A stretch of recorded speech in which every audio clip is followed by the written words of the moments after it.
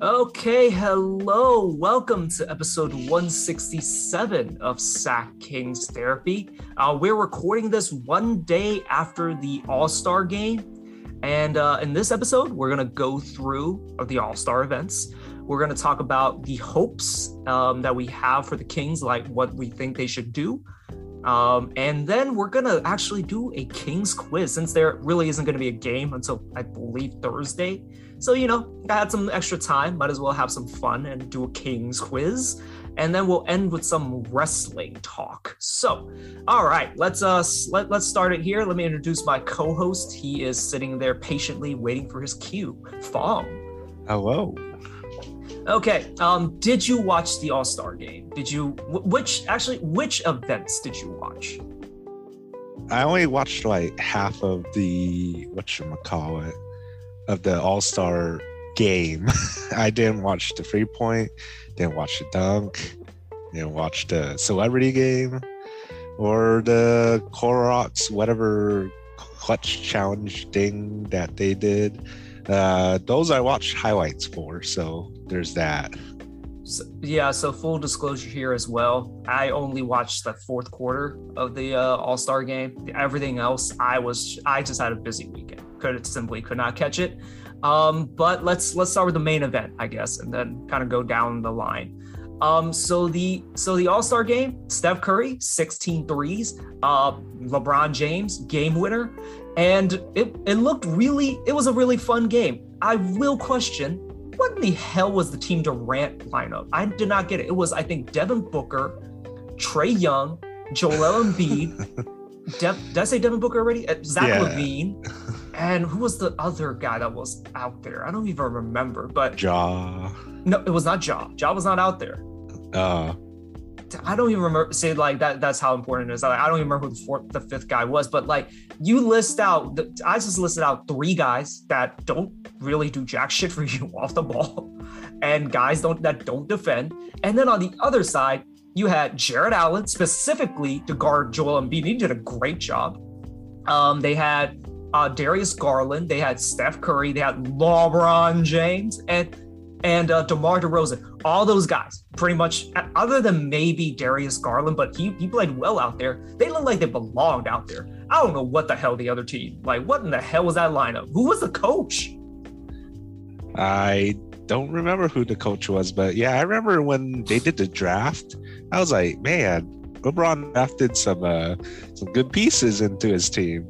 And for Durant, he just was like picking and choosing away from, James Harden. So like the thing with like the way Durant picks his teams is like he picks hoopers. He has no regard for if they fit on his team, if they make any sort of sense. He basically gets guys that gets buckets, completely ignoring the fact that, you only have one ball. And a lot of these guys, again, don't do all that much for you off the ball. Like Trae Young, good shooter, sure. Doesn't do much off the ball, doesn't move.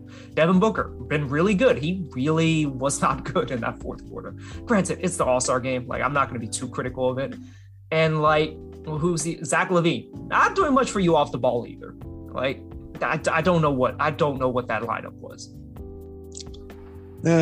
Yeah, I mean, who knows? But it was a pretty close game. I'm surprised, to be honest, towards the end. I mean, poetic justice in a way, like LeBron James, ISOs, and just hits a ridiculous one-legged fadeaway in Cleveland, coming back to his hometown that he hinted he might be back at some point. We'll see about that. Yeah, I'm guessing they're getting Bronny. I don't know. That'd be so rigged if somehow they get to draft Bronny. I will say, like, at least from what I've heard, Bronny's okay. He's not like a generational talent, at least from what it seems. So you might be able to get him in the second round for all you know. He might end up going to the first round for the sake of being LeBron James's son, but I mean, I don't know. Let's see what happens. I'm not going to speculate too much on that. Steph Curry, 16 threes. Just he also hit some crazy ass floaters. He was pretty ridiculous. Although like he really cooled down towards the end. Oh yeah, in Steph Curry fashion. I mean,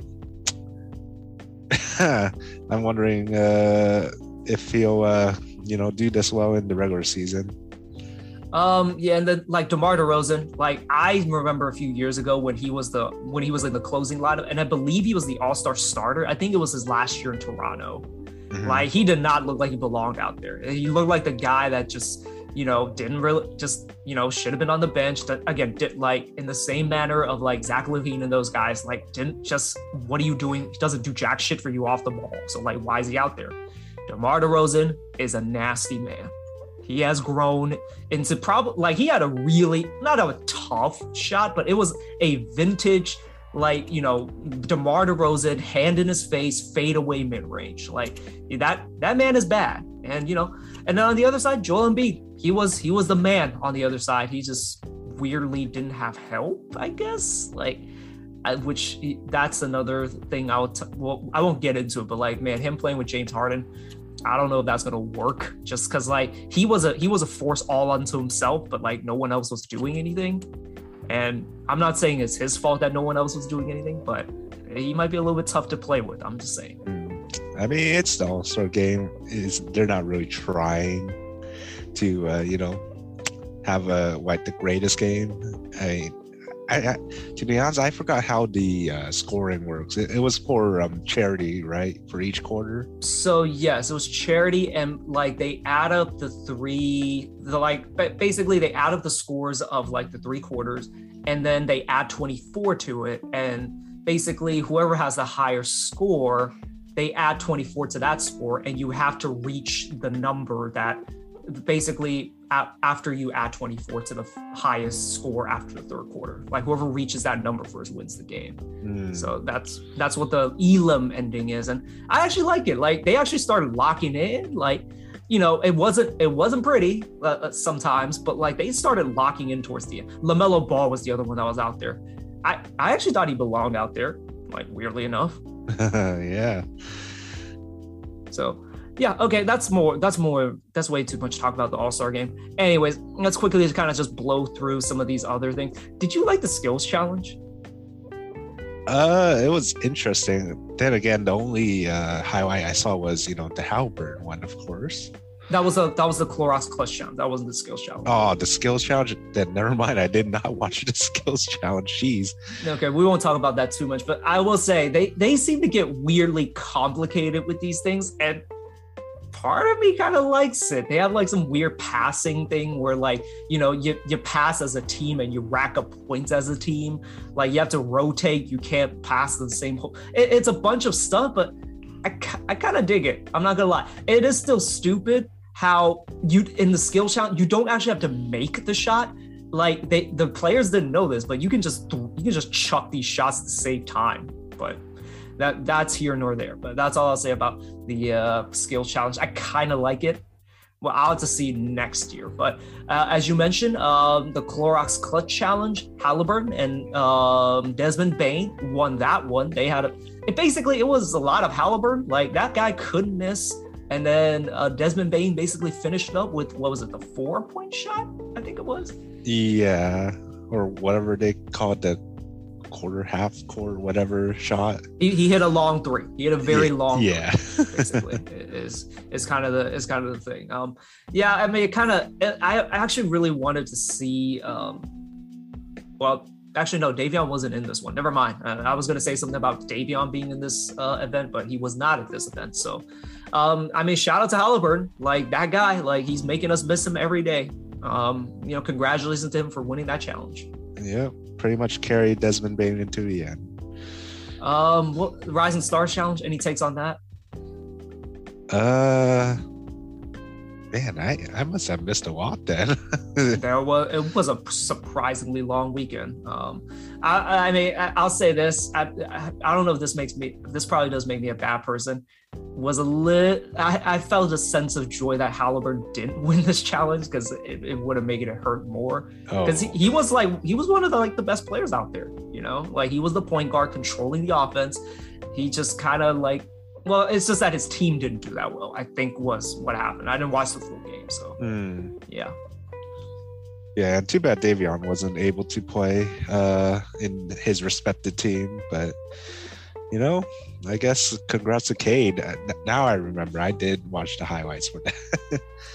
Yeah, congratulations to them. 3-point contest, Karl-Anthony Towns wins it surprisingly. Had a really good performance that actually, like, it was so good, it actually overshadowed how good Luke Kennard and Trae Young were in the final round. But yeah, congratulations to Cat for winning that one. Yeah, congrats to him. Dunk contest was kind of a disaster. Like, the dunks themselves weren't terrible. It just was that, you know, they had way too many failed attempts, and the crowd was just dead when they were basically just saying, just make something. Apparently, there is a video that's circulating on Twitter where Kareem Abdul-Jabbar just left in the middle of the dunk contest, and the caption was, "When you piss off the ancestors." Oh, it was bad. Like I think JTA got, like, on one of his dunks, I think he just gave up and just did a pretty standard dunk. Oh no, he tried to put his arm through. He tried to put his elbow in the rim and couldn't. And all the judges gave him 6s. Like, it got that bad. Like, jeez. And yeah, that's a score of 30 if you're doing the math. Yeah. It was. Congratulations to Obi Toppin though. I would not have picked him to win just because the big men usually don't win this contest because dunks are considered easy for them. And you know, just I was surprised that he got the nod. Yeah, once he told me that there was a lot of misses because, you know, like I said, I watched the highlights for the dunk contest. Even the dunks I saw on the highlights were kind of, it's whatever. Yeah, I mean, we've seen better, of course. No one can top the Zach LaVine and Aaron Gordon, but man, yeah, I didn't expect it to be that bad. Just give it another 10 more years, we'll get something like that. Every few years, you get a really good one. But this was not the year. However, shout out to Cole Anthony. That dude dunked in Tim's. I love that guy. He's kind of Anthony Edwards. It's just that, like, it's weirdly enough, the Magic are even more irrelevant than the Timberwolves. But like, he's a funny ass guy. He's from New York. He embodies New York basketball. And I mean, yeah, just dunking in Tim's. That was funny as shit to me.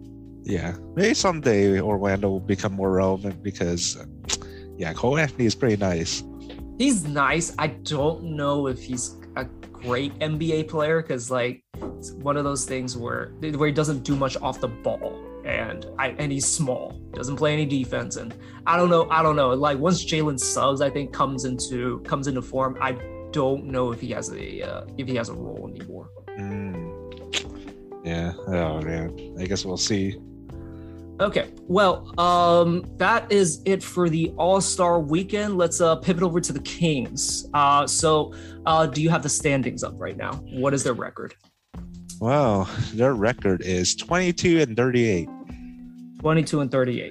Okay. So and I believe they are 3.5 games out of the 10th spot right now, behind Portland. Yes, they are. So the chances are there's a very small chance, unless, like, Portland actually gets their shit together and actually starts tanking like they're actually supposed to. Like, they're not gonna, like, chances are the chances of the Kings making the play-in is slim, to say the least. But there is an argument for them to try and go for the play-in, you know, for the sake of building culture and just like working for something, try and build something for next year, as opposed to, you know, just phoning in and tanking. However, the reverse argument is that you should tank and get a good pick because this is a 4 or 5 player draft, and you really should prioritize getting a top 4 or top 5 pick. Oh man, really? And also, I mistakenly said that you could make the playoffs and still end up with a lottery pick. That is incorrect. If you do make the playoffs, now, if you make the play-in, it doesn't matter. It's whatever your record is. But if you make the playoffs, your pick will be out of the lottery. Because for some reason, I thought the Grizzlies last year got a better pick than the Warriors. They did not. They got, I think, the 17th pick. And I think the Warriors had the 13th or the 14th. I don't remember. But, like, so yes. So if we somehow, you know, by any chance, you know, beat the Lakers and make the playoffs, we lose our lottery pick. Well, no, we don't lose it, but it is not a lottery pick anymore. It's going to start at 15, I think. I see. Ah, man. I don't think I asked you the question yet. Which route would you prefer? Would you prefer going for wins, making the play-in, or just straight up tanking for the top 4 pick? So if we make the play-in, and let's just say we lose the play-in, around what seeding or pick we're gonna get? Around 1 to 10? Give or take. Let me check right now. So we're number 6 right now. So assuming that, we make the play-in, and somehow assuming we have a worse record than New York, we would have the 8th pick. If we have a worse record, or if we have a better record than New York, we would probably end up being the 10th. Man, yeah. I don't want to say we should tank because it's going to be pretty tough to tank against. Let's see. There's Houston, OKC, Detroit, and Orlando. And Indiana's actually. You're not catching those guys. Like this is no way. So those are already like secured 4 picks out of 5 that you said that this was going to be a 5-man draft. I would say just go for the play-in, to be honest, because getting that 5th spot is very tough, in my opinion. And even if we were, seeking that, I mean, there's probably going to be other teams that are going to be seeking for that spot as well. So the experience for the play-in would be pretty much outweighed, whatever pick or whatever chances or whatever, how many losses we'll get and, lose that type of experience for our team. Look, I've talked many times about the Zach Harper speech that he gave to the Pelicans like 2 years ago in the right before the pandemic. Mm-hmm. It's basically that when you play games that matter, in the case, let's just say, we're in a dogfight towards the end of the season for the play-in, like those games matter and you have to rise to the challenge to be able to fight through all that adversity in order to make the play-in. That kind of experience cannot be replicated. You need that kind of experience in order to take the next step. And I'm always an advocate for just playing to not to lose. And like the idea of tanking, we tanked for so many years. It just hasn't worked. Maybe it works with this regime. I can't say for sure. But I'd rather just play for wins, try and build something for next year. And, if you make the play-in, you make the play-in. If you don't make the play-in, that's fine. But as long as I guess you tried, there's something to it. Of course, there's always going to be people who's like, well, if you were going to lose anyway, why don't you just tank? Do you really want to watch a tanking product? And sure, it's, in the long term, it's probably better to tank. It actually is better to tank, but it's a shit product to watch. And honestly, this team has lost so much. There's a cloud over the team, and you're never going to break out of it by losing more. I don't think. Even if you get a Jabari Smith this year, even if you get a Paulo Banchero, I don't remember how to pronounce it. Chet Holmgren. That's not really going to change your fortunes right away. It's probably going to take 1 or 2 years. So there's probably going to be more losing in there. So I'm always an advocate for just winning and honestly just going for the play-in. And again, my dream scenario with do you have the standings still open? Yes. Are the Lakers in the 9th spot? Yes. So my dream scenario, Lakers stay put right there. We make the 10th spot and we knock their ass out of the play-in because it's 1 game. So yeah, that's what I want to see. Oh man, if only. We'll have to see. Let's see. 3.5 games. It'll be a tough stretch. And let's see. This Thursday we're gonna go against Denver. Yeah. And then we go against Denver again in Denver. Yeah. Is it back to back? It is not a back to back. I believe there is travel involved, so I think there's a day in between, if I remember right. I don't have the schedule up, but that's how I remember it. I see. But still, yeah, it's still a tough schedule ahead. We only have 8 home games left too, so hopefully we'll get to see a home game soon. But yeah, I mean, we'll see how the Kings do because I missed the last few losses that you've covered for us, and I mean, still work in progress. I feel for them, and the experience will help them. Yeah, we'll see how they play against these upcoming teams. They do have a very tough schedule to end the season, and apparently Portland has one of the easiest schedules to finish. Pelicans also have one of the tougher schedules along with us, so it'll be a tough stretch. But again, Portland traded away all these guys and are now winning. How long does this last? And really, talk about needing to tank. You probably need to tank, for real. But I don't know. I don't know what their priorities are. That's totally up to them. I mean, they got something going. And again, I am always an advocate for winning games and gaining experience. And honestly, if they want to give us a top pick, I'm up for that. Let's go for it. If only. Okay. Yeah. So both of us agree that we should probably just go for the play-in and try and build for something. Build for something for next year. Yeah. Yep. So that's where we stand. I get it. You probably want to tank, but from what I've listened to Sam Vecenie, there aren't exactly franchise changers in this draft either, even in the top four. There isn't a Zion, there isn't a Ja, there isn't even a Kay Cunningham type. They're just so I don't know. That's just me. Maybe we get some basketball karma for not trying to tank and bastardize the entire process, and maybe we get some good karma and the basketball gods finally reward us with a good pick. You never know. Yeah, never know. But I trust Monty knows the person to pick, regardless of what standing we're at or whatever pick we get. I'm pretty sure he knows which one we whatchamacallit would I want to say fit would be the best pick. So the fit thing never made sense to me with Vlade anyways, because why the hell you keep drafting centers? Papa G when DeMarcus was around, Billy Cauley-Stein. What the fuck? I've never got it was the bad type of fit and talent. And granted, there are arguments for Willie Cauley-Stein, as a great talent coming out of Kentucky, because you always bet on Kentucky guys. But why at that position? But we'll see. I agree with you. Monty has his stamp on the Kings thus far is that he's been really good at drafting. So that's one thing I can trust him on to, do well. Oh, yeah. And honestly, James Ham brought this up. So the idea is that, right before the bubble, the Suns were basically in the same position that we were at. In fact, they were actually further down the standings.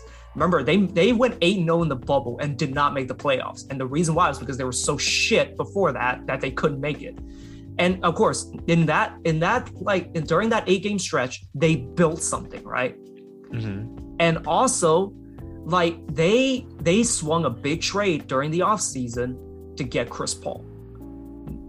And one of the ways they did it was with draft picks and, salary filler with, I think, Kelly Oubre and I believe Ricky Rubio. So I'm not saying that the Kings will do that, because I don't know who the Chris Paul of this offseason is. But the Kings are in a pretty good position to be able to make a move like that. Now, of course, we gave up Halliburton in the Sabonis trade, and that's going to take a bit to see how it plays out. But the benefit of only giving up Halliburton in that trade, you still have all your draft picks. So there is all the chance in the world that Monty can make a big swing in the offseason.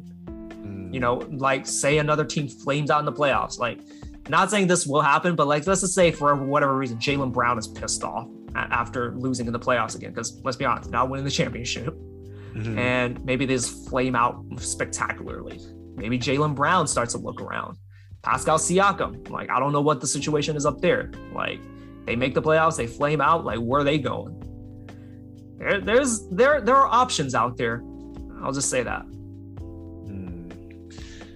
It's just a big what if, because I don't know. As of right now, there's not really much yet. But yeah, we'll have to see after the playoffs. I can't stop saying that.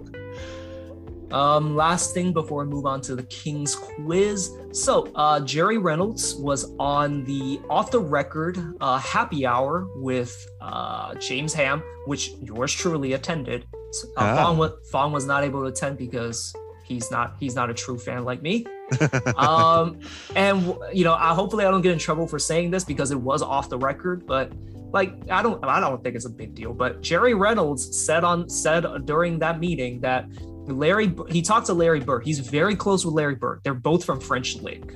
And if you don't know where that is, honestly, I don't know where that is either. It's in Indiana. It's Larry Bird's hometown. And apparently it's the same hometown that Jerry Reynolds went to. And apparently they're about the same age. I think Jerry was a little bit older. But he talked to Larry Bird after the trade happened with Sabonis and Tyrese Halliburton. And, Larry Bird said they don't know why Indiana traded Sabonis, because Sabonis would have been the guy he would have built around if he was the GM of the Pacers. Interesting. Huh. So wait, who's the current GM right now?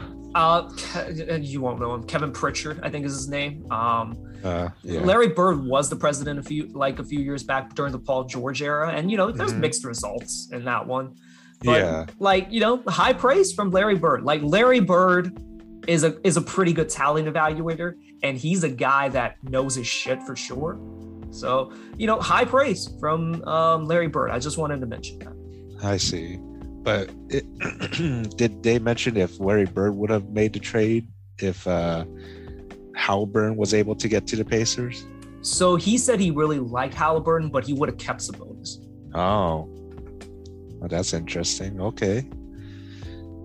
So I just thought it was interesting. Hopefully I don't get in trouble because, again, it was off the record, but this is nothing like really that. I mean, I'm pretty sure. I hope he doesn't mind. I don't think James Ham or Jerry Reynolds listen to this podcast, but if they ever do, hopefully you guys are okay with it. But anyways, all right, let's move on to the Kings quiz and hit the music.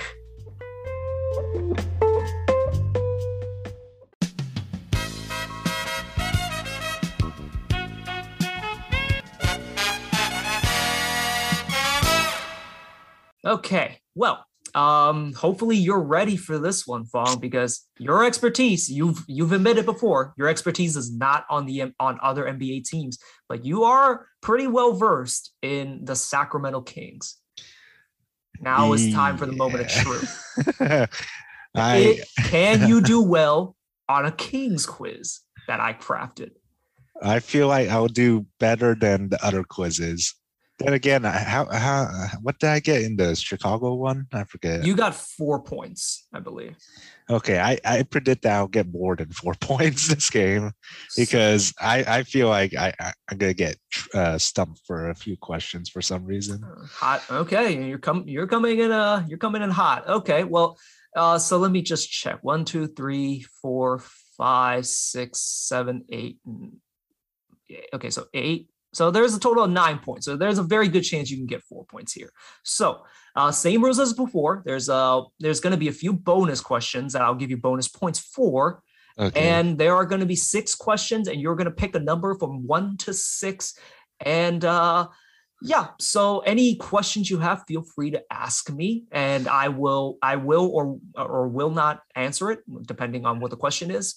And all right, let's get the party on the road. Pick a number from 1 to 6. Oh boy, I wish I studied for this, but let's go with number 1. Number 1, Bobby Jackson is one of the most beloved Kings in Kings franchise history. He's always been the spark plug off the bench. I believe, is his name the Microwave, the nickname? Is that him? The Microwave?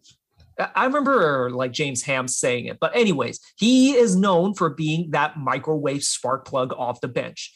And for many years that he played in SAC, he was just that. He was a spark plug off the bench. He actually very much rarely started. And the fact is, he actually never really started much for most of his career, even on other teams. So So this is a two-part question. So there's more than 1 point, but you have to get both questions right. So Okay. my question after saying all of that is, what is the most amount of games he's ever started in a season during his career? And the second part of the question is, what is the most amount of games he ever started for the Kings? Oh. So interesting. So do you need me to repeat that question? Because that was a lot of words. So. Yeah. So you're saying how many games he started in his career? No. The most amount of games he's ever started in a season, and the most amount of games he ever started for as a King in a season. Okay. Jeez. Started.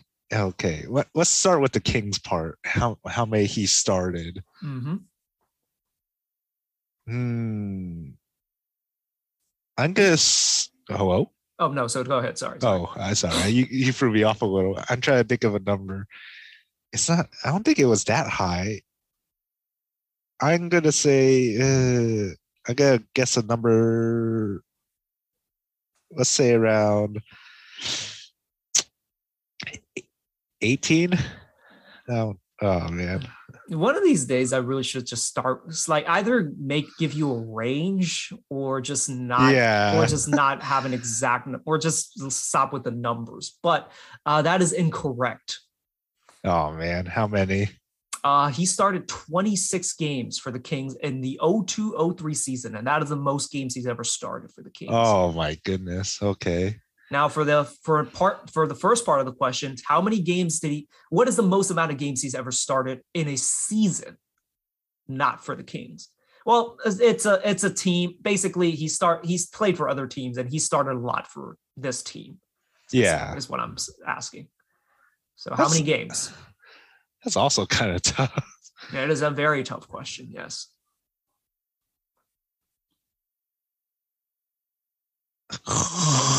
Gosh. Let's say 64. I kind of feel bad for kind of like not giving you points for this. But you're kind of close. It was 53 for the Denver Nuggets. That wasn't close. it's close. I mean, I don't know how you're going to get 53 is why. You know what? Just for the sake of just like with these, how exact these numbers are, I'll give you that one because it is around the range. Okay. So he started for 53 games for the Denver Nuggets in 1997, 1998. So I'll give you 1 point for that since you're relatively close, honestly. So now you have 1 point after all that. Pick a number from 1 to 6. Let's move on to the next question. Let's go with 6. Number 6. Oh, this is fun. Boy. Mike Bibby is most well known in NBA circles for his time in Sacramento, where he had multiple clutch moments in the playoffs for the Kings and just about unseated the defending basically stopped the Lakers from three-peating during his time in that prime Kings team. After his time with the Kings, he went on to Atlanta for a few years before bouncing from team to team to end his career. Now, how many teams did Mike Bibby play for before ending his career? I already gave you 2. So that basically just give me the total number of teams that he played for. Before ending his career? Before ending his career. Okay, there was Atlanta, you said. Mm-hmm. Miami for sure. Mm-hmm. Because he won the championship. I shouldn't say anything, but yes, Miami is one of them. Yeah. He played for another team. I forgot. He did indeed play for other teams. I want to say he played for the Knicks for some reason. I can imagine him in the Knicks jersey for some reason. Was it before? No, he was in Vancouver. Let's see. I'll go with 3. Miami, Hawks, and The Knicks?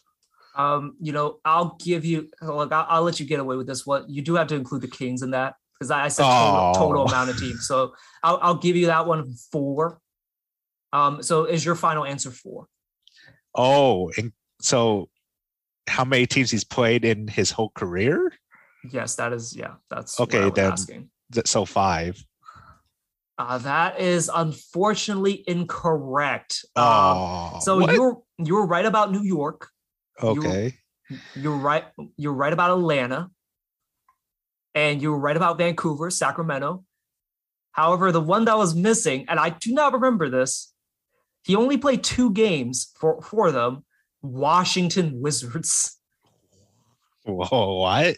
When was this? So this was right before he went to Miami, basically. He was traded mid-season to Miami for their finals run, but apparently there was a stop in between Washington. You would have to know that to actually know that. I don't see any other way you would have found a way to. Yeah.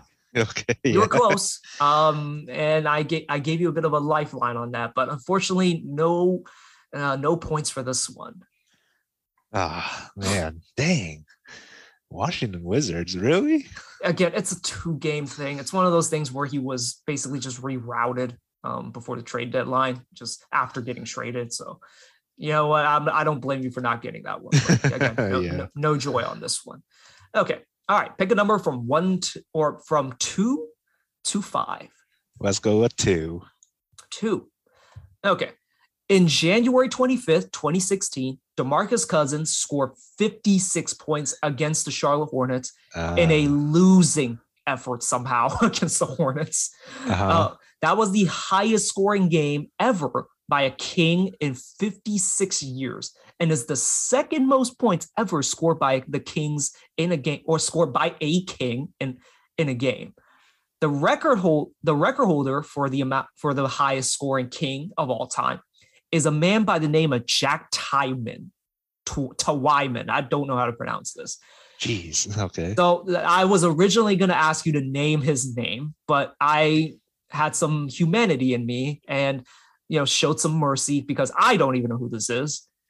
Yeah. So instead, what I'm going to actually ask you is how many points did he actually score and what is the Kings record? Because he is the man that holds it. So wait, you mean the points that the guy that you just mentioned scored? Yes, in the highest scoring game ever by a King. So before DeMarcus. Yes, that was before DeMarcus. Oh gosh. So, This is not going to help you at all, but this was in 1960. Okay, Jesus. Man. 47. That's my guess because your goodness. I don't understand. Either you're tired or your brain isn't working. I said the highest scoring game ever was 56, or the second highest scoring game was 56. Why would the highest scoring game be lower? Gosh dang it! I heard that wrong. I'll let you try again. I heard that wrong. Dang. Okay. 63. It is not 63. I gave him 2 tries and he still couldn't get it. It was 59. I don't know how you would have ever known that, but again, I'm gonna try and stay away from numbers, like straight up numbers next time, because there are more numbers here. But I'll stray away from having you say the exact number going forward. Okay, because at first I thought you meant like the next highest or whatever. And I said it was the second highest. So I just heard that wrong. And if you're wondering, this game happened against the Minneapolis Lakers. That's how long it was. And the Kings were in Cincinnati at the time. And this was in January 15, 1960. Interesting. Okay. All right. So you have 1 point so far. Your goal of 4 points is looking bleaker and bleaker. Pick a number from 3 to 5. Let's try 5. All right. Oh, I love this question. Oh Okay. boy. Okay. Kings have been out of the playoffs for what will probably be looking like 16 years at this point. And one of the main reasons is because of their very, very bad defense in that span. Now, my question is, how many times in the last 16 years, that basically ever since they stopped making the playoffs, ever since this drought, have they finished at or above number 25 on defense? Oh, geez, that's So basically, how many times have they finished above?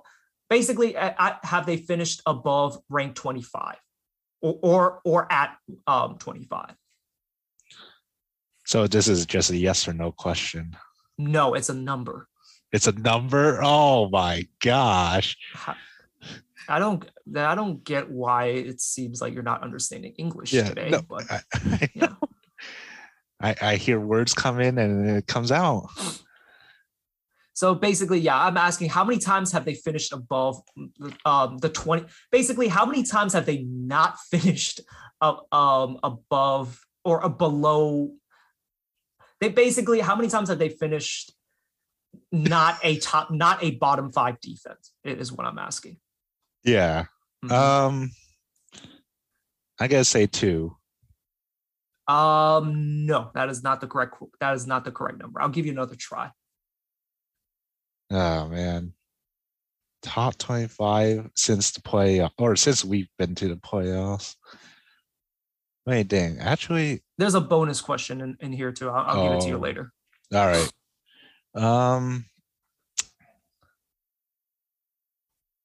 4. No, unfortunately, you will not get this point. It was 8 times. They've only finished 8. They basically not been a bottom 5 defense only 8 times during the span in the 16 years, which that's it's not terrible, but it's not great. Yeah, not terrible, but I mean that's still pretty pretty bad. Jeez. Okay. Okay, sorry to cut you off, but the second part of the question is how many times have they finished in the top 20 at or in the top 20 on defense? Oh gosh. I would say 0. So it is not 0. I'm not going to give you another try for this one because you might end up getting it, but it is only 2 times. They were ranked 20th once. And then during Luke Walton's first year was ranked 19th on defense. Oh, really? Yeah. So yeah, only twice have they not finished in the bottom 20 is how bad their defense has been. Oh man. Was that the Corey Joseph years? Yes, it was the first year of Corey Joseph. Oh man, he boosted our defense that much? No.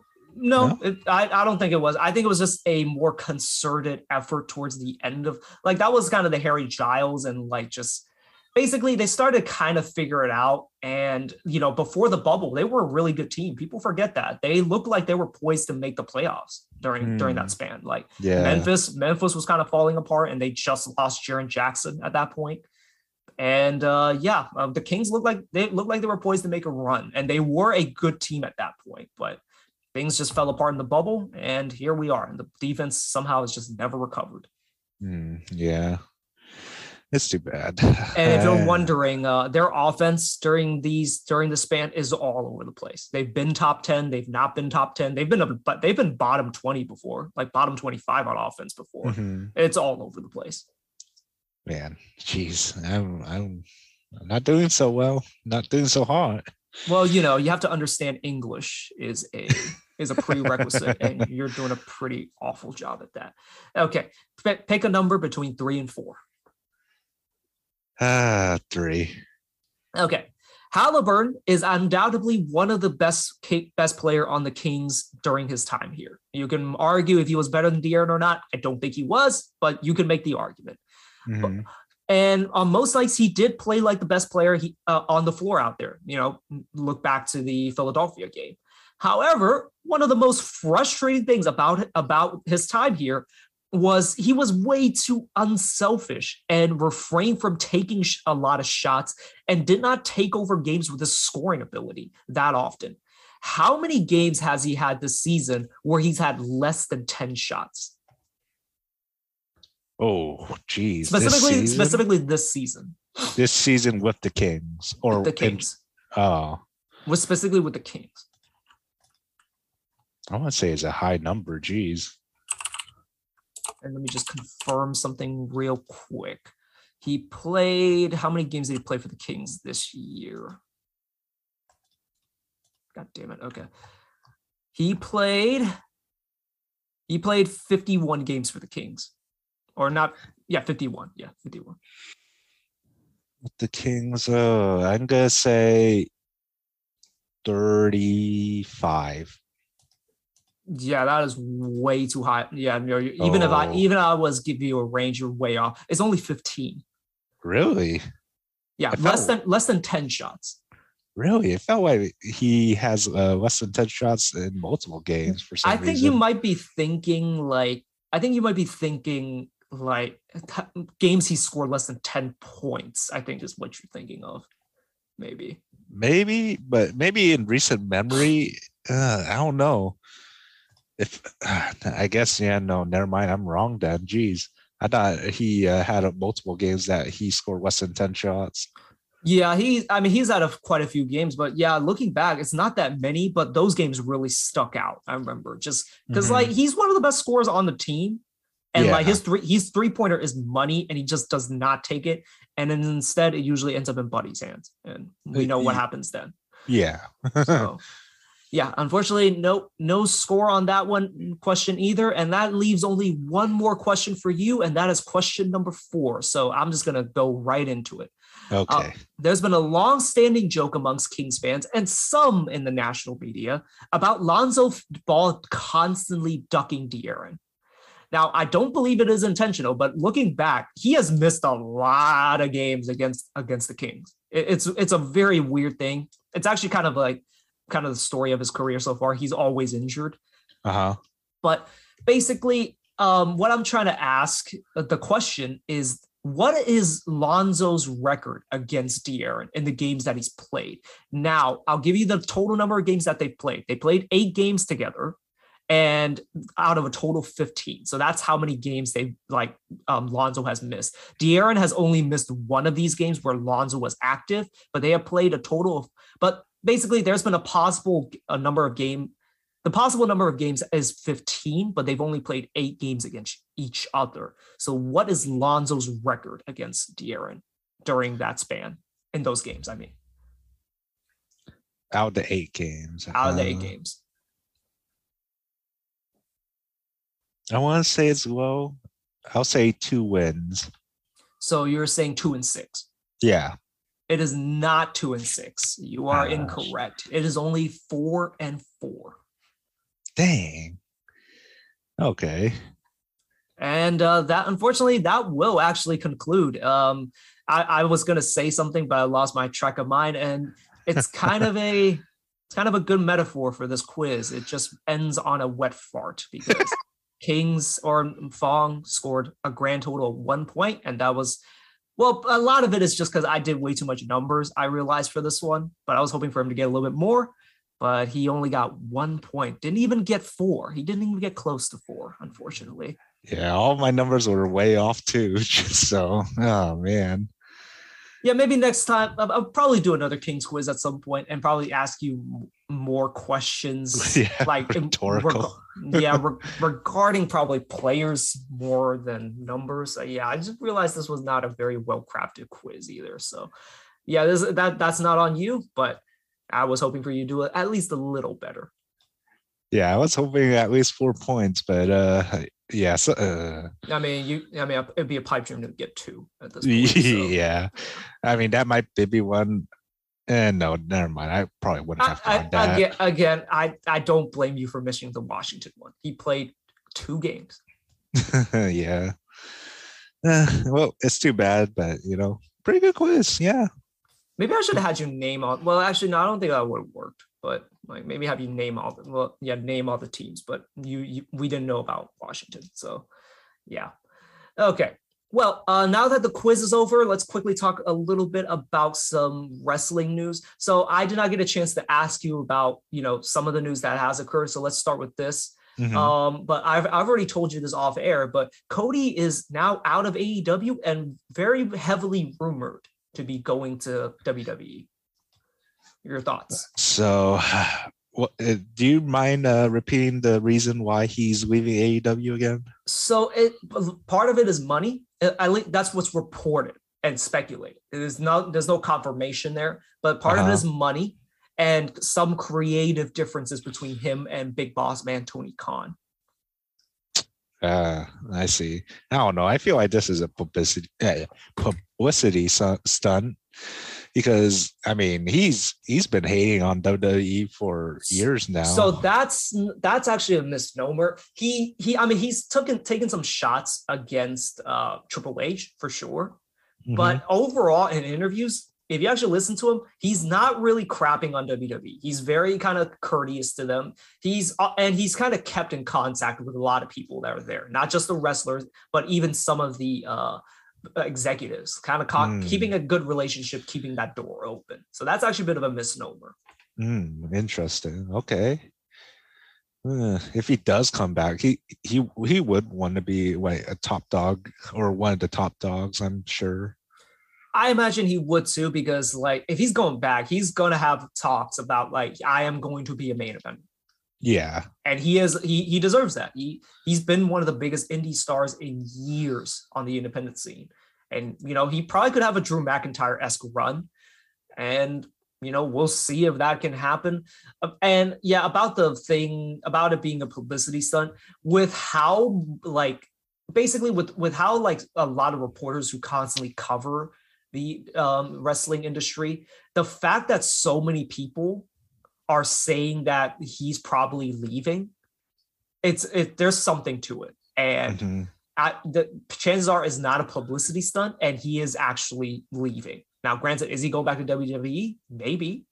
But like the idea is that there's a lot of smoke. There's way too much smoke here. And this probably is going to be a real thing. And it's not just a publicity stunt. Man, that would be pretty interesting.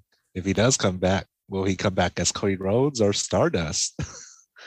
Yeah, I imagine Cody Rhodes, because one of the reasons why he left originally was because he hated the Stardust character. Yeah.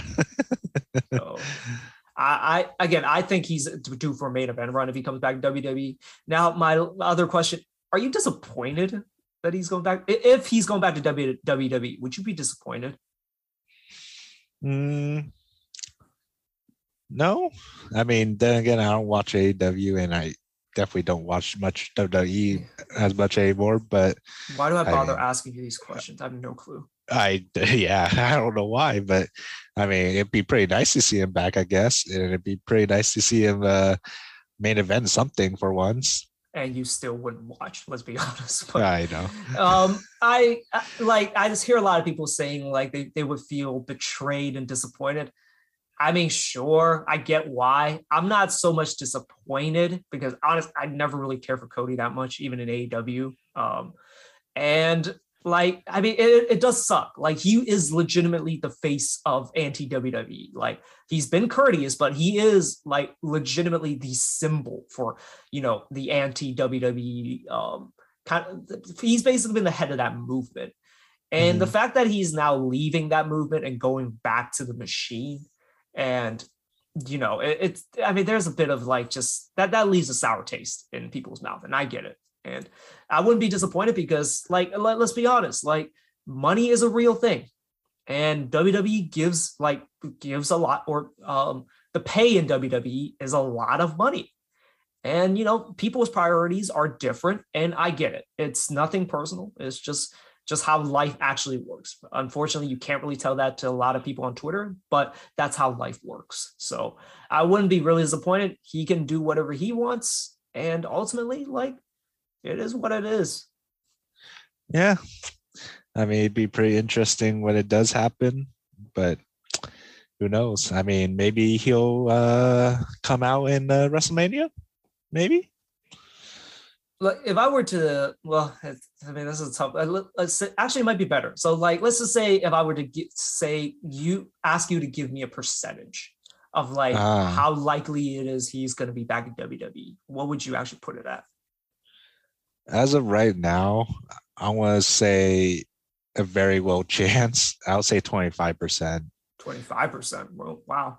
I am actually going to go 60%, 60-40, because I think there's something real there, and I think he has a very good chance of showing up at WrestleMania, if not at the night after WrestleMania. Hell, challenge Roman Reigns for the title. I don't care, because there's no one else to beat him. Like, you can wait for The Rock all you want. The Rock ain't beating him for that title, and I don't want Brock Lesnar to do it either. And that's another thing about like so I just watched what was it, Crown Jewel or Super Showdown, the one in Saudi that just happened, the event. Like, just having Brock Lesnar run through guys the way he does, like, I don't like that. I like Brock Lesnar overall, but like, at least make it a little bit competitive. Have the guys jump him instead of just having him just legitimately run through the entire roster. Like, I didn't like that about Royal Rumble either. That was the issue I had. Like, it's starting to get a little old with Brock Lesnar. And come on, the Brock Lesnar Roman Reigns is the thing. It's never worked. I don't think it's going to work this time either. Like, he shouldn't be the guy to beat Brock or to beat Roman. And are you really going to wait for The Rock to come back and wrestle? And was it the next WrestleMania? I think it would be 39 in Hollywood. And even if he comes back, he ain't winning it because he's in Hollywood. He's going to go make movies. It's better than, working for Vince for less money and honestly more work. Like, I don't know why you would do that. So that's just my opinion. So Cody would actually be a pretty good choice, out of nowhere choice to beat beat Roman. That'd be pretty interesting. Stone Cold Steve Austin is rumored for a full in-ring return. So I guess my question to you, would you like to see that? Like a full in-ring match with him? I'm gonna be honest. It's nice to hear that Stone Cold is, can potentially come back, but I mean, I kind of worry about his age, and he has been out of the ring for quite a while. So a little part of me says, "Oh, it'll be really great," but the other part of me, the older me, is like, I don't want to see him get hurt again. So he is 57 this year. So just put that out there. But yeah, I'm with you on that. Like, in that I've never really been that excited to see old wrestlers come back and just wrestle a match. Like, I wasn't that big on Edge returning. It was good for a moment, but like after that, I was like, oh, he has to face Randy Orton, and hopefully he doesn't get hurt. And he's sticking around. Oh, okay, cool. But I've never been a big guy. I mean, I'll be honest, back in the day, I loved it when The Rock came back because he's my favorite wrestler of all time. I like that. But like, ever since then, I've never really been big on, older guys coming back. But I would like to see him. Like, I mean, the rumor is he's going to face Kevin Owens, Stunner versus Stunner. If he just comes in and just stuns Kevin Owens and picks up the win, fine. I'm actually okay with that. But I'm not into seeing a full wrestling match from Stone Cold. No. Maybe it'll be a tag team? I don't know. A tag team against KO? Who knows? But at the same time, like, I don't want to see like 10. I don't want to wait for Stone Cold to stun someone. Like, it's going to be like a 20-minute match where some guy's going to get just worked over and you're just waiting for Stone Cold to get that tag. And oh my God, they're putting him in a headlock. They're putting him in a leg lock. Oh my God. Can he get to Stone Cold? Like, instead, just cut it short. Just have Stone Cold stun someone. Bye. That's it. Yeah. That's all he needs to do. Yeah. You don't need to do that wrestling psychology bullshit that honestly some AEW wrestlers are guilty of.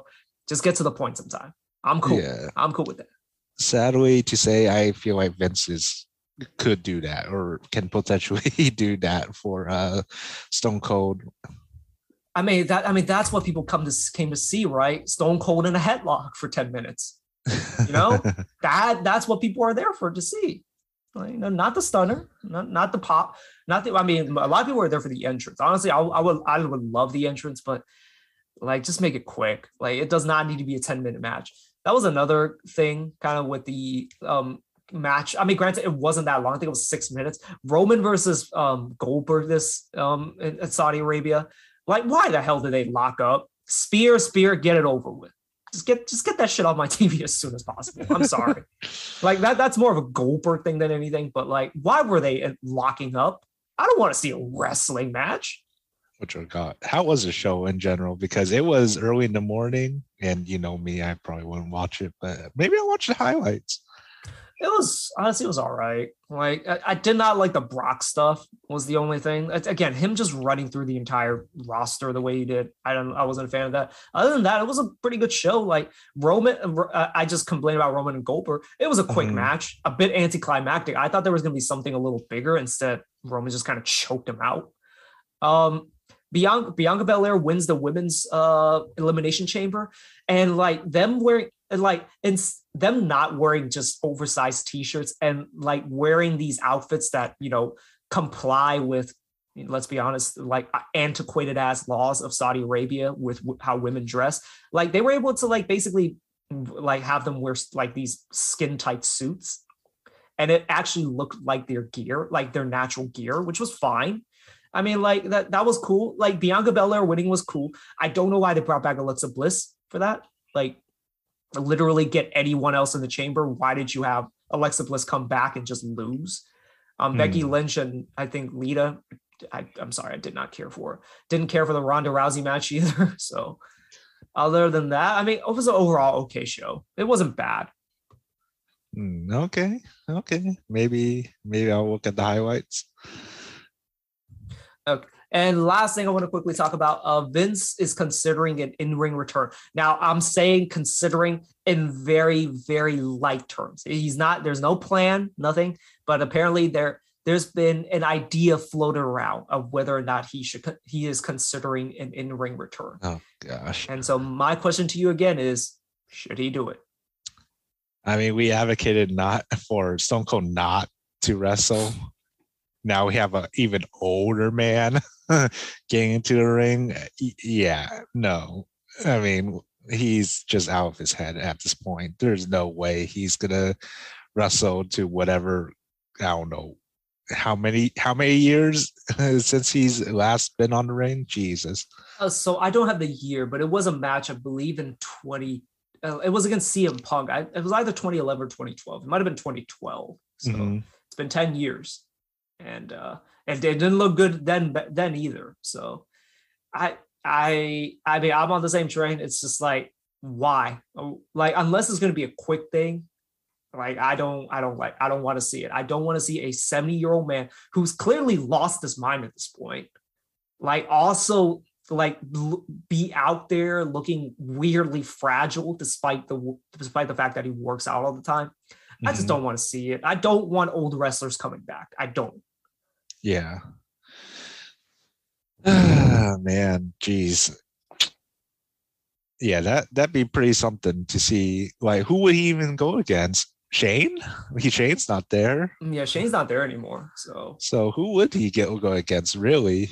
I mean, who knows? That right now they're actually really starved for star power. You know, weird because they released just about everyone. So yeah, you have no stars anymore. I mean, you never had stars to begin with, but like now they're just aching for ideas. That's why all these ideas are being floated around. Which it really sucks because most of those stars could, benefit for most of the story. Well, then again, the storylines are kind of whatever, right? Storylines are trash. Like, yeah, again, the storylines have gone down the drain for so long, and yeah, it's a bad product, and right now they're being like just stripped down to a pretty bare bones roster, and they have stuff they can work with. They just refuse to work with them. So this is kind of what you get. And you're gonna, by the way, I think Logan Paul and Johnny Knoxville are going to be at WrestleMania, by the way. So that's going to be a thing. Oh, why?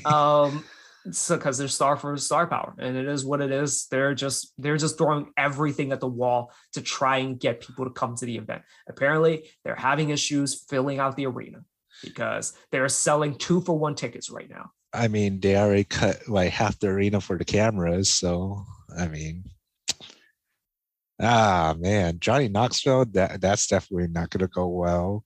Yeah, he's Uh Sami Zayn. Who Sami Zayn will take care of. oh yeah. And then Logan Paul, I mean, what, he's just gonna box his way in. I don't know. You want to guess who he's teaming with?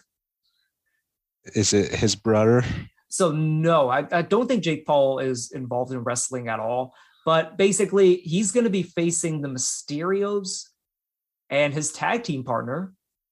You want to take another guess? It's a wrestler. Dominant. It is not. No, it's against the Mysterios. Oh, I guess the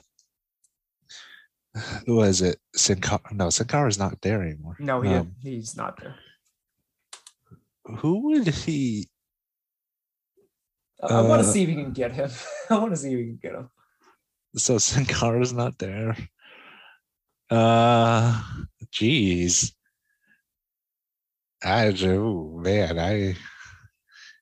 it a wrestler I should know? It is a wrestler. You definitely know him. You definitely know him. I can say that. Oh man, Rey Mysterio. No, what am I saying? He's going against us. So it doesn't have to be a Mexican guy. Just letting you know. Oh gosh. I